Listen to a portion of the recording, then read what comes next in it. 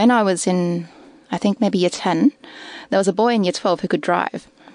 And at the time, there was a professor, Jeff Ball, and he ran a maths class somewhere, some school, I don't know where. And we would all jump into Kendall's car.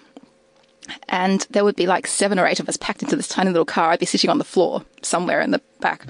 And we'd all drive off to see Jeff Ball in his maths class. And so it was very weird and very nerdy, but the best time.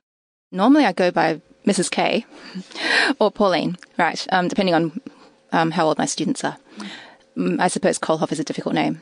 Right now I'm a PhD student in the Faculty of Arts and Social Sciences in Education. I actually came out of uni and went straight into a computing job. So I did my undergraduate as a Bachelor of Science with a major in a double computer science major. And what happened was that I went into my first job as a system administrator, and I was the only girl on the team. It was actually quite strange being the only girl in the office.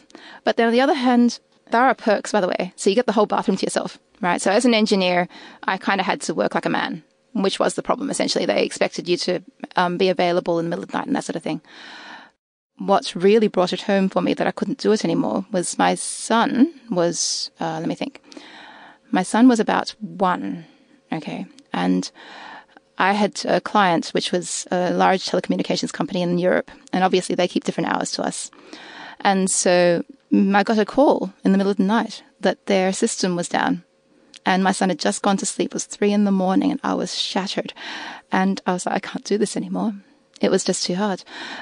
And that's how I ended up retraining to become a teacher. But I'm assuming that this it was only because of my responsibilities as a parent that made that happen. But my son was actually a wonderful child in that he slept. Okay, you can't say that about my second child, and so I'm really, really grateful for having had one. But basically, you could put him down and he'd sleep for 3 hours. And in that 3 hours, you can fix a couple of bugs and then go back on to, dealing with a child.